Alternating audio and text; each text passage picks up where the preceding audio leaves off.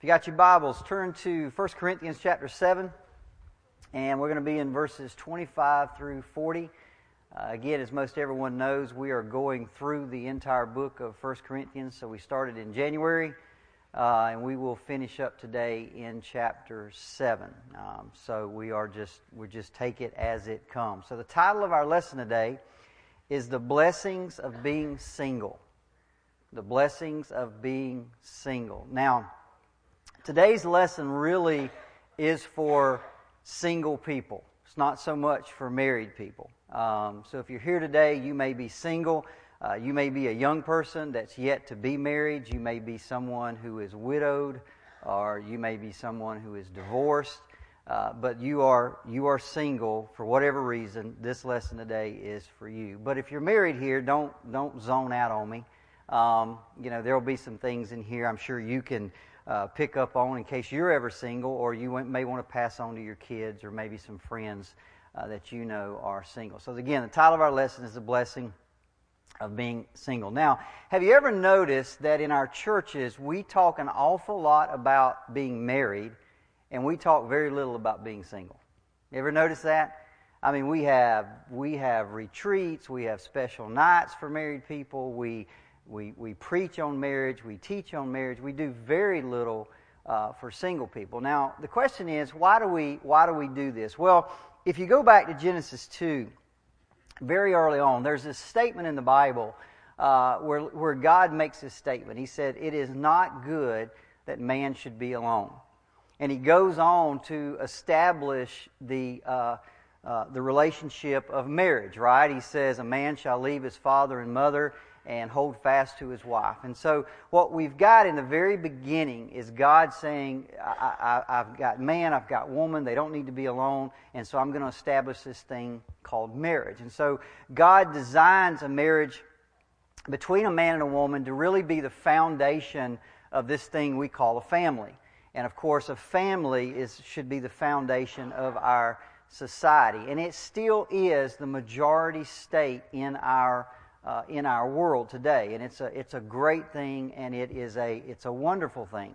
And because of that, I think we make the assumption that God's best for us is to be married.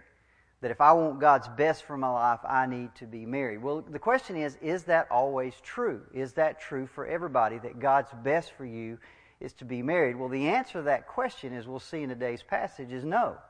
That's not always true. That for some people, God's best is for them to be single. Now, again, marriage is a wonderful design of God, but it's not the only design of God. Being single doesn't leave you out of God's plans and purposes. In fact, what you'll see today in today's passage is that being single has very unique blessings and benefits to it that being married does not have. Okay, that if you're single today, again, if you're a young person and you're going to be married one day, but you're not married now, or maybe again, as I mentioned, you're divorced or you're widowed, you're at a point in your life where you're at a very unique situation because there are some blessings and benefits to being single that married people do not have. So in today's passage, Paul is actually going to give us 5 reasons why it's good to be single. And he's going to lay them out for us. He's going to say these are 5 really good reasons to be single. But now, before I begin, though, I do want to mention something one more time. As I said earlier, the lesson here today is for people who are single. But you may be here today and you think, well, I'm single, but I don't want to be single. I want to be married. I wasn't cut out to be single. I wasn't designed to be single. I want to be married. So you may immediately hear this lesson and think, well, that's not for me. That's for somebody else that plans to spend their life being single. Well, if you think that way, that would be a mistake. Because instead, what I want you to do this morning is, if you're here and you're single, even if you're only going to be single for a few months or maybe a few years, what I want to tell you is, while you're single, make the most of it. Okay? Because being single is a unique opportunity to serve God and to know God free from distractions. Everybody with me? Again, you may be planning on being remarried or being married one day. That's great. That's fine. I hope the best for you. But while you're single, make the most of it. because you have a very unique opportunity, free from distractions, to not only serve God, but to get to know God better. So, let's jump into our lesson. Paul's going to give us 5 reasons why it's good to be single. Now, this is kind of odd for me because I'm married, and I have to tell you why it's good not to be married. Right? So normally I'd feel much more comfortable telling you why it's good to be married. But now I've got to kind of flip the coin and say, okay, I'm going to tell you what the Bible says why it's good not to be married. Okay? So it's kind of a weird lesson for me, but we'll get through it. So here's number 1. Freedom from distress. Look at your verses. Let's look first at verses 25 to 27. Paul says this, now concerning the betrothed, one of your translation may say betrothed, other translations says virgins. He says, now concerning the betrothed, I have no command from the Lord, but I give my judgment as one who by the Lord's mercy is trustworthy. I think that in view of the present distress, it is good for a person to remain as he is. Are you bound to a wife? Do not seek to be free. Are you free from a wife? Then don't look for one. Okay, so he said, in view of this present distress, just stay like you are. He says, this is my best judgment. Now, the term that I want to draw your attention to that Paul says is in view of this present distress. Now, the Greek word there is anakin, and it's a word that speaks of tremendous difficulties. In the New Testament, it's used a lot to refer to persecution, especially violent persecution, where Christians are being tortured and killed for their faith. That's the word that's being used there. Now, Paul knew this. He was intimately acquainted with anakin. He was intimately acquainted with violent persecution. The man was beaten, he was shipwrecked, he was stoned, he was jailed, he was robbed. You name it, he had gone through it all. But Paul knew not only what was going on at that time, he was also well aware of what was coming. When this letter was written, they were 15 years away from Nero coming to power. And everybody knows about Nero, right? The crazy Roman Caesar who set Christians on fire to light his gardens. They were only 15 years away from that persecution when Paul wrote this letter to the Corinthians. And by the way, that was a persecution that would last for 200 years. So Paul knows the Christian community and the church at Corinth is about to go through a very bad period of persecution in the life of the church. So when he says, in view of this present distress, that's what he's talking about.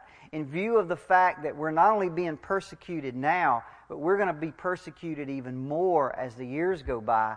That's what he means by using that word, anakin. So Paul says, in view of the persecution that's coming, my advice to you is if you're a single, count it as a blessing. If you're single, count it as a blessing. Now, why would he say that? Well, it's pretty obvious, right? Because when you're single, you may fear for your life, but at least you don't have to fear for the life of your spouse or your children. Right? I mean, when you got to go through something like that, it's bad enough having to deal with the stress and the pressure and the fear for yourself. But if you have to deal with that for your family, that makes it even worse, doesn't it? So Paul says, in view of what's coming, in view of what we're already going through, my advice to you is don't get married. Because you're going to deal with it better than not having to worry about your family. There's a quote I ran across. It said this, a man who is a hero by himself becomes a coward when he thinks of his widowed wife and his orphaned children. See, the thing is, when you go through persecution, it becomes that much worse when you have a family. Right? Your suffering is intensified because of the suffering of your family. Would we all agree with that? I mean, sometimes we'd say the same thing. I'd much rather go through something than for our children to go through it, or our wife, or we would take it on ourselves instead of having them. That's what Paul's saying. So if you're single, count it a blessing because you don't have to deal with that. So Paul's saying that in times of persecution, there's a benefit to remaining unmarried and not having the responsibility of family. Again, you may live in fear of your life, but at least you don't have to live in fear for the lives of those closest to you. Now we may say immediately, when we talk about persecution, you may say, well, Derricke, that was true then, but it's not true now, right? How does this apply to us today? Well, let me tell you, if you live in China today, it applies. If you live in Iran today, it applies. If you live in Syria today, it applies. And I don't know 25 years or 50 years from now in America whether it'll apply or not. But I can tell you that applies today around this world just as much as it did 2,000 years ago. So there are people today reading that. They're saying, man, maybe I need to take this advice. So again, it applies. May not apply here right now in Wakulla County in the United States of America, but it definitely applies in other places around the world. Now, let's look at the second reason Paul says. I'm going to give you 5 good reasons to be single. Number 2, freedom from worldly troubles. Now, one thing I love about Paul, and I've said this last week, for one thing, Paul is not politically correct. He really could care less what you think. He's going to tell you the truth, and you either accept it, you can be offended by it, doesn't bother him in the least. The other thing about Paul is extremely realistic. He just tells it like it is. Again, doesn't really care whether you think, well, Paul, you shouldn't have said that. Paul just says it like it is. Well, this is one of the things he's going to do today. He's going to be very realistic. Paul says being single frees you from worldly troubles. Look at verse 28.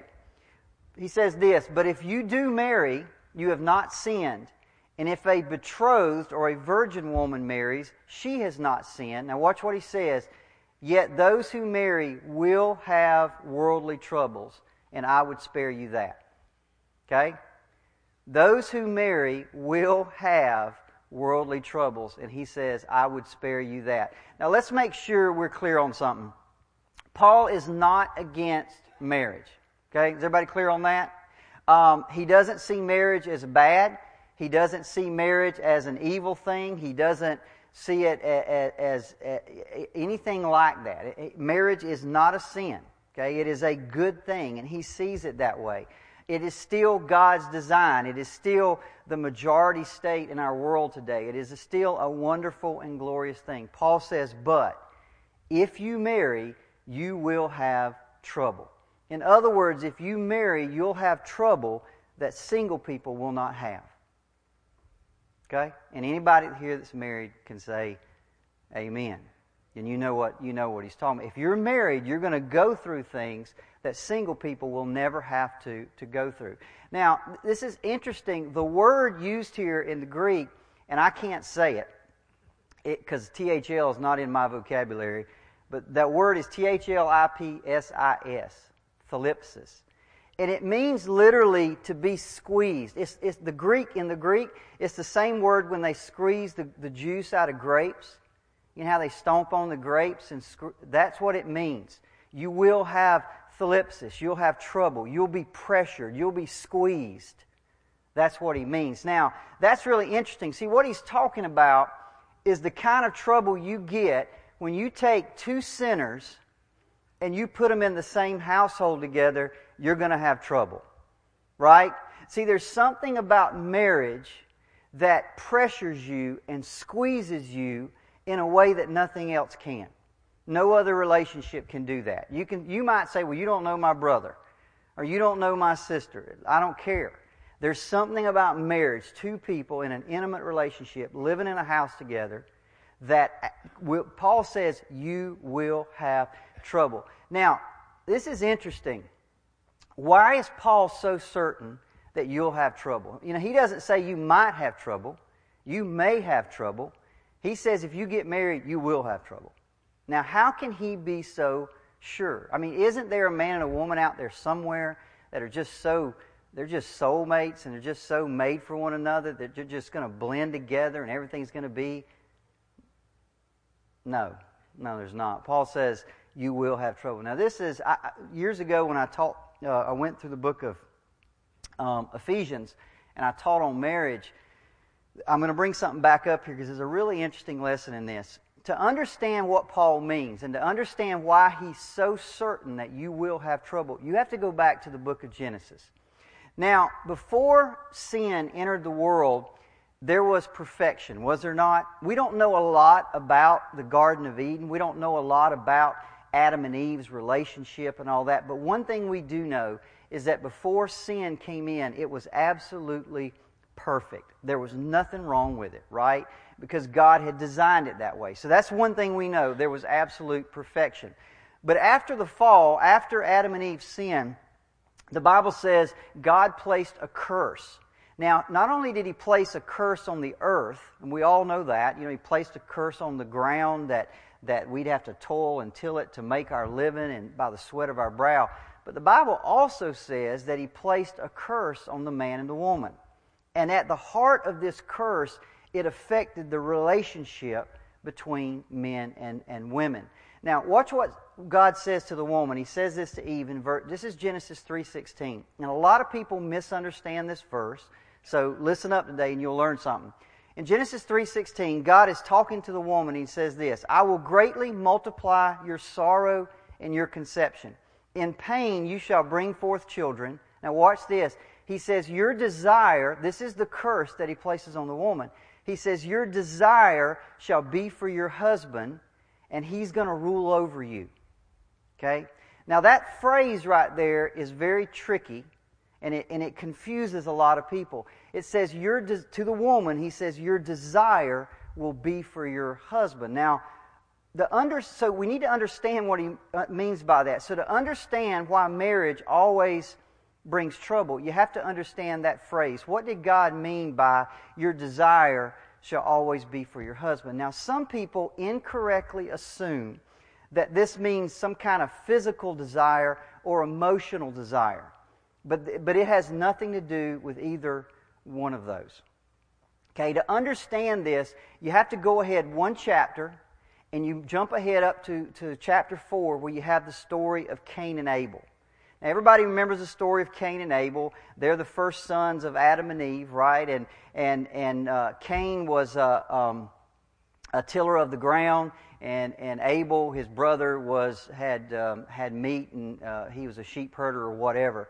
And so Cain and Abel bring their sacrifices to God, and Cain brings vegetables and things like that, and Abel brings meat. He brings a meat sacrifice, a blood sacrifice.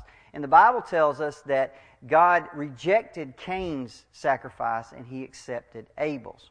Okay? Now, Cain gets all angry about this. He gets all upset. And so God, in chapter 4, verses 6 through 7, He comes to Cain and He says this. Now watch what He says.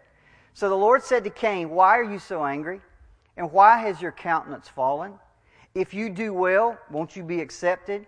And if you don't do well, now watch what God says to him. Sin lies at the door, and its desire is for you, but you should rule over it. Now there's the same phrase. See, earlier He said the woman's desire is for her husband. Now He tells us that sin's desire is for you. Everybody see that? It's the exact same phrase. It's the exact same Hebrew word.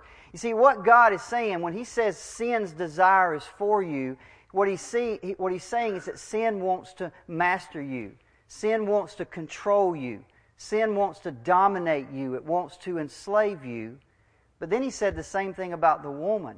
He said the woman's desire shall be for her husband. You see, what He's saying there, when He says to the woman, your desire shall be for your husband, refers to the fact that the woman will rebel against her role, and it will attempt to dominate and control her husband the same way that sin wants to dominate and control us. So when the Bible says the woman's desire is for her husband, it means she wants to control him. She wants to dominate him. She wants to master him. She wants to, by the way, which was never her role, right? She was created as a helpmate. She will rebel against her role. And by the way, when it says to the husband, he shall rule over you, that's the curse as well. It was never intended that a man would overpower a woman, dominate a woman, subdue a woman. The Bible tells us in Ephesians, husband, love your wives as Christ loved the church and gave Himself. We are to give our lives for our wives. We're never meant to dominate them, to subdue them, to rule them that way. That's part of the curse as well. That's not God's design. So what you've got is you've got this perfection, both man and woman fulfilling their roles. Sin comes in, and now both men and woman are trying to dominate one another. They're trying to control one another. They're trying to subdue, trying to master. Everybody with me? I mean, we've got to understand that. You see, God designed marriage to be the very best state or relationship that you could have. But in most marriages, what starts out in this euphoria of love and emotion descends into this, this war, punctuated by these periods of truce, up and down, up and down, up and down.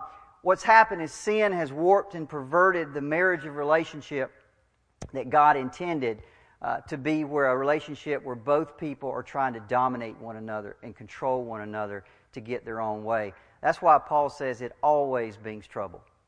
Always brings trouble. It's just human nature. Paul understands human nature probably better than any other man that's ever lived because of the Spirit of God helping him. And he understands in marriage you will always have trouble because of that reason.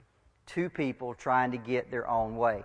Now, in many ways, marriage can be the most fulfilling of relationships, but it always produces trouble because you got two sinful people stuck in a relationship in a confined relationship 24 hours a day with one another. It's going to produce trouble that single people do not have. And by the way, if you're single today and you think, well, if I get married, it'll lessen my trouble, no. Let me just bust your bubble right there. It has the potential to multiply your troubles. Again, you're going to encounter troubles in a marriage that you would never encounter outside if you weren't married. That's what Paul's saying. If you're going to get married, go into it with your eyes open and know you're going to have trouble. And again, like I said earlier, some of you may say, well, you don't know my roommate. Or you don't know my sister. You don't know my brother. Trust me, it's not even close. There's something about marriages with that level of intimacy that makes marriage relationships different and than any other. And the fact is the conflict there is greater because of that. It has the potential, and anybody that has never been married can tell you this, has the potential for wonderful highs, but it also has the potential for excruciating lows. And I can say this without really any fear of contradiction. The most miserable people in the world are not single people. The most miserable people in the world are married people.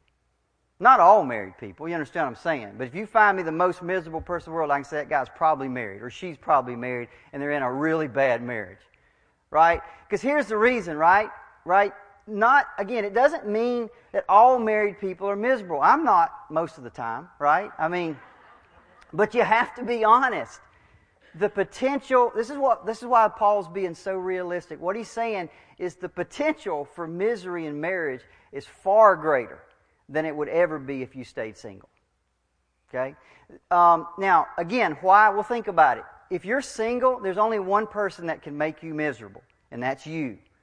You get married, you just double that chance, right? I mean, let's face it, you double the chance. And again, this kind of sounds weird because I'm married, and I love being married, and I should be extolling the virtues of marriage, but Paul's just being very realistic. Not everybody enters into this great marriage. There are a lot of bad marriages, and Paul says, I would save you from that. If you stay single, you won't have those. He's just being very, very realistic here. This week, I don't know if y'all, well, you can't really see that. This week I was in Chicago, and I flew in Sunday or Monday, I forget now, it's all a blur. But I flew in last week, and I do Uber. If y'all know, everybody know what Uber is? So I did an Uber. And this lady picked me up, and her name was Ann. And I don't know what it is about me, but whenever I get in cars, people just want to talk and start telling me all their troubles. So Ann, I'm asking Ann, where are you from, and she was from Los Angeles. Well, how'd you get to Chicago? Well, this long story short, Ann lived in Los Angeles, and her husband had 2 kids, and she moved to Chicago because of his job, and then he cheated on her. Right? And then they divorced. Well, she wants to move back to L.A., but she can't. The judge won't let her because her husband stays in Chicago. So here she is by herself in Chicago, all the way across the country from her family, who still lives in L.A. And now her 14-year-old daughter's on depression medication because she's had trouble dealing with all this, and now she's rebelled against her mama, moved out of the house with her daddy. It's just a terrible situation. And can I tell you, she would have avoided all that if she had never got married. That's what Paul's saying. When you marry, you have the potential of stepping into things that you would never have to deal with. Daniel's sitting there looking at me like, oh my gosh, this is awful. I don't know what to tell you. I'm just telling you what Paul says. That's just what Paul, is it not? That's what he's saying. You will have troubles. There's potential for troubles in marriage that you would never have to deal with if you don't get married. That he's just laying it out, being very realistic. Okay? He says marriage is a great thing. It's a good thing. But again, go into it with your eyes wide open. Marriage always brings trouble because you got two fallen human beings pressed in so tightly together. And then they have children, right? That's a bunch of other little sinners thrown into the mix. And now they're all running around, right? I mean, it's a quagmire, right, that you get into. Listen, I can tell you as a father personally, and every father here will understand this. Not only am I responsible for myself, I will one day answer for how I treated my wife and how I led her spiritually. I'll answer for that. So I got to watch out for myself. I got to watch out for her. Now I got to watch out for my two boys. I mean, there gets stuff dumped on you. Are you with me? That Paul says you don't have to deal with that if you never get married. That's what he's saying. He's saying it's a great thing, but keep in mind you will have trouble. That's all that he's saying. Now he goes on. The third reason, 5 reasons it's good to be single is our lesson. Number 3, marriage has no relationship to eternity. Marriage has no relationship to eternity. Now I hate to bust some people's bubbles here today, but it just is what it is. Look at verses 29 through 31. This is what Paul says. This is what I mean, brothers. The appointed time has grown very short. From now on, let those who have wives live as though they had none, and those who mourn as though they were not mourning, and those who rejoice as though they were not rejoicing, those who buy as if they had no goods, and those who deal with the world as though they had no dealings with it, for the present form of this world is passing away. Listen, what Paul is saying is this. Our appointed time on this earth is very, very short. Okay? I'm 53. I can remember when I was Daniel's age, when I was 15, yesterday we were coming back from Jacksonville and we had rented a car and we had that Sirius radio and we were listing some songs from the 70s. And I'd come up with a song and it would show the date. And I was 15 when that song came out. I was 14 when that song. I remember it like it was yesterday. And I'm 53. It goes by like that. That's what Paul's saying. Our time here is very short. James 4:14 says this, your life is like a vapor. It just appears. Think about all the people that have come and gone before you. And they thought they had forever. And they're gone. Their lives are gone. And I mean, it just goes like that. James says it's a vapor. It's here for a little while and then it vanishes away.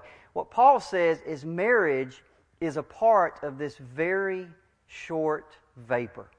It's a part of this very short time that we're here, this very brief. It may suit us wonderfully, and it may even suit us richly for this life, but it has no connection to eternity.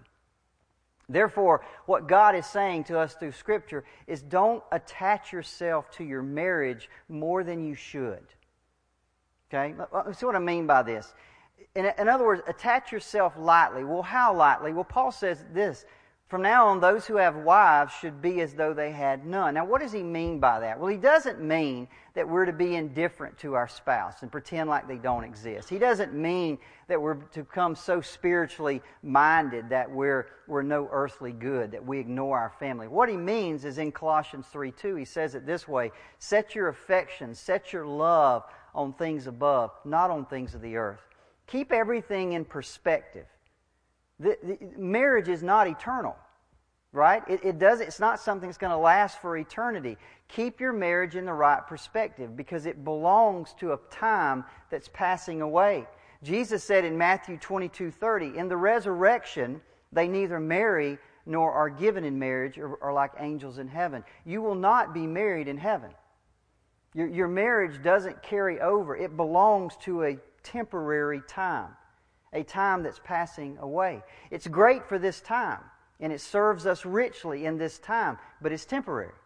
It's not going into eternity. It's just like weeping. Paul says in that same thing, mourning and weeping will pass away because God's going to wipe away all tears. Earthly joy, which comes and goes here on this earth because of circumstances, that's all going to pass away and be replaced by eternal joy. Buying and selling, the commerce of this world, it's all going to pass away. It's all temporary. So treat those matters while you're here with all the dedication and respect they deserve in the present time, but keep in your mind, they're not eternal. There are other things that are eternal. So what Paul is saying is don't value human relationships, human emotions, human possessions, or human pleasure above the things of heaven, the things that are eternal.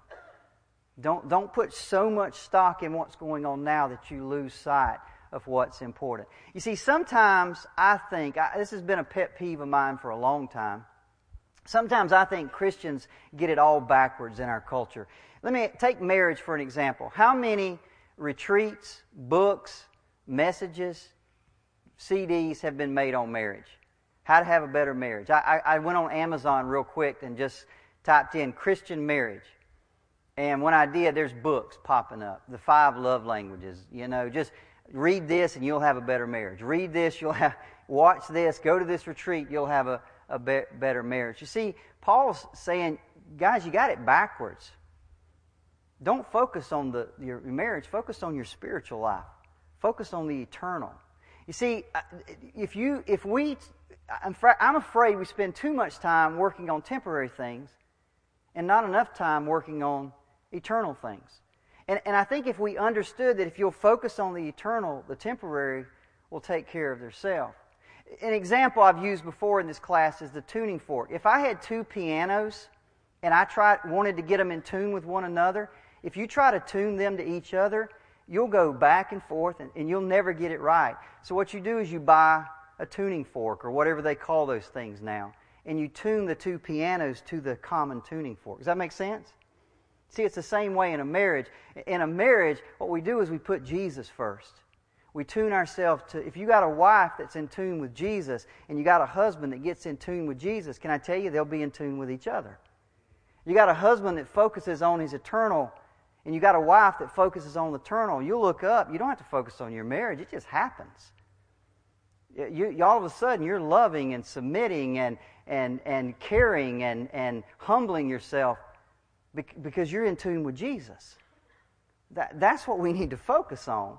Marriage becomes what it ought to be when 2 people are both seeking the kingdom of God first. Isn't that what Jesus said? Seek the kingdom of God first, I'll take care of all the other stuff. You put that first. If there's a young man or a young woman here today, I would tell you this. If you want to, listen, sometimes it can be scary. I teach a lesson like this and say, if you get married, you're going to have trouble. You got all this potential for the whole thing to fall apart, right? And there is potential. But I can tell you right now, if you want to make sure you don't get a divorce, you want to make sure that one day you're sitting on a front porch with a woman you married 50 years before with your grandchildren and great-grandchildren running around your feet. Do you want that? Then if you're a young man, find a woman that loves Jesus first. Find a woman that loves Jesus more than she loves you. If you're a girl, find a man that loves Jesus more than he loves you. I can tell you, you get that right, you won't have to worry. He'll take care of the rest. The rest will take care of itself. Okay? And I'll tell you something I told the youth a while back too, if you're a young person. Stop looking for the right one and start being the right one. Stop looking for the right one and start somewhere out there. If you're a young man, somewhere out there is a young lady that's looking for the right one. You start being that one. You start preparing yourself to be the one. Stop looking and start being. That makes all the difference in the world when it comes to marriage.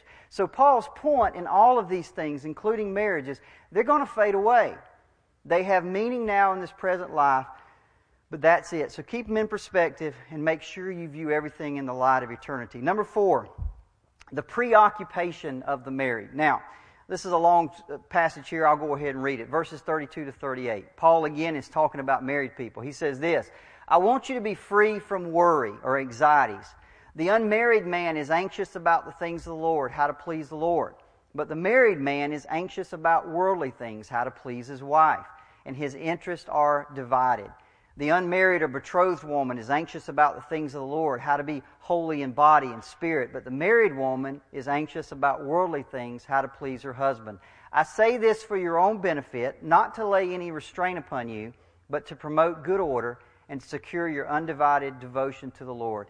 If anyone thinks he's not behaving properly toward his betrothed, if his passions are strong, and it has to be, let him do as he wishes. Let him marry, it's not sin. So again, Paul says you get married, there's no problem with that. It's not a sinful thing. It's not a bad thing, okay?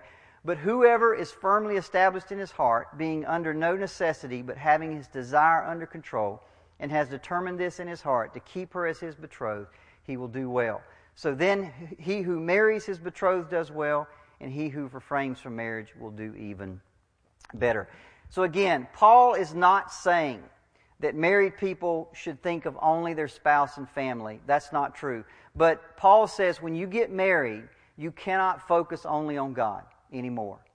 When you're single, you have a unique opportunity to put all your focus on God. But when you get married, your interests are divided. Listen, I've seen this throughout the years. I've seen young people be in church, they're in high school. You know, it's such a great time of life at that because everything's taken care of for you, isn't it? Your meals are cooked, your clothes are washed. They tell you be here, be there. Your schedule's pretty much set. And you really you'll find young people at that time just fall in love with Jesus. And they're just committed to Jesus. And then they'll graduate and then they get married. And when they get married, everything changes. And by the way, that's natural. Paul says that's just the way it is. Because when you get married, now you don't have all that time to focus just on God. Now you got to focus on your husband or your wife, how to please them. What do they want? Where do they want to go? What do they want to do? It just changes everything. And again, Paul's not saying it's a bad thing. He's just saying that's the natural thing. That's the way it is. Whereas a single person has a unique opportunity to focus on the Lord without any distraction. So I said it earlier, if you're single here today, don't waste that opportunity. You may only be single for a few more months. You may be single for a few years. Don't waste it. You have a unique opportunity to put your focus on God. Take advantage of it. Number 5, the 5th reason Paul says, think twice about being married. And this is why. Because marriage is permanent. In the eyes of God, marriage is permanent. Look what he says in verses 39. And I told you that Paul's a realist. He just gives you the facts. You don't like it, he doesn't really care. He's just going to give it to you. This is what he says in verse 39 to 40. A wife is bound to her husband as long as he lives. But if her husband dies, she's free to be married to whom she wishes, only in the Lord. Yet in my judgment, she's happier if she remains as she is. And I think that I have the Spirit of God. Paul says when you're married, in God's eyes, it's permanent. As long as you two are alive, you should stay married. Okay? Once you're married, that's it until we stand and we say, until death do us part, don't we? That's supposed to be a vow. That's supposed to be a promise. It's supposed to be permanent. That means something. And in God's eyes, it does. Paul says, see, as long as you're single, you got freedom. But when you're married, you're bound. You're bound permanently until you die. There's a great verse in Matthew 19. And the Bible's just, the more I study the Bible, I just think the Bible's, I said this again, the Bible's the most, there's nothing even close to it. There's nothing even close to it in interest. The other day I'm sitting in the airport and I'm watching those people yak on CNN, and they yak and yak and yak and yak and yak. And it's drivel. It's meaningless. It means nothing. It has no significance at all. And you open the Bible and there's all this truth. There's nothing like it. In Matthew 19, Jesus is talking to his disciples. He's got them sitting there and he's teaching them about marriage. And he says this. He says, therefore what God has joined together, let not man separate. In other words, it's for life. Whoever divorces his wife except for sexual immorality and marries another commits adultery. Okay? So he says when you get married, it's permanent. You cannot divorce your wife. And this is what his disciples said. If that's true, it's better not to get married. That was their view. What he was saying is this is God's view of marriage. It's permanent. And his disciples looked at that and said, It's better not to get married. You know what they're saying? They're saying it's better not to get married than to be stuck for life with the wrong person. That's what they're saying. If that's God's view, then it's better for us not to get married, because I'll be stuck for life. I could potentially be stuck till life in this bad marriage. That was their view of it. They didn't see, well, I'm gonna get in this marriage and make it something great. They just said, maybe I don't even need to get married at all. Okay? So Paul was just saying that. Keep in mind, if you do marry, don't enter into marriage lightly, because in God's eyes, it is a permanent thing. And Paul says if you can handle it, stay single, because in the end, in His judgment, you'll be happier for it. Now, let me close by saying that I'm glad that I'm married. And I want to be real clear about that, lest I don't get any supper this week. I was never designed to be single. I always wanted to be married, and I've been married for 33 years. And my marriage has been more than I ever dreamed it could be. But I'll tell you, and Kathy will tell you the same, it's not without its heartaches, and it's not without its troubles. And every married person here will tell you the exact same thing. I've had to go through heartaches. I've had to go through troubles that I never would have had to go through if I hadn't been married. Now, in my estimation, it's been worth it. Okay, anything good like that, it's worth it. But I want to repeat this one more time, as I said earlier. If you're single here today, you may be a young person that's going to be married one day. You may be a widower or a widowed person. You may be divorced. Okay, don't look ahead and think, well, I want to be married one day, and this doesn't apply to me. If you're single for the next week, if you're single for the next month, if you're single for the next 10 years, don't waste that opportunity. Don't waste the opportunity to focus on Christ, to focus on Him and what He wants for you, to focus on serving Him and knowing Him, because you have an opportunity, Paul says, that married people don't have. You have an opportunity to know and serve Him that married people don't have, because you're completely free from distractions. So let me encourage you today, if you're there at that point in your life, take advantage of it. Again, I'm not saying you won't be married one day, but if you're single today, take advantage of it. Don't waste the opportunity. Let's pray. Father, we thank You for 1 Corinthians chapter 7. We thank You for the Apostle Paul, who 2,000 years ago, penned a letter that we're still studying today. So much wisdom, so much truth in it, that it still applies 2,000 years later. That continually blows my mind. Don't let us waste it. Don't let us waste this truth that's been given to us. If there's anyone here today, Lord, that's single, even if they don't want to be single, I pray, God, that You'll just open their heart to this Word, that they'll know that during this time of their life that, Father, they've got a unique opportunity to serve You and to know You. And I just pray through the Holy Spirit that they'll take advantage of this. We pray for our service today, Lord. If there's anyone here today that doesn't know You as I do, then I pray that this day the light will shine into their heart.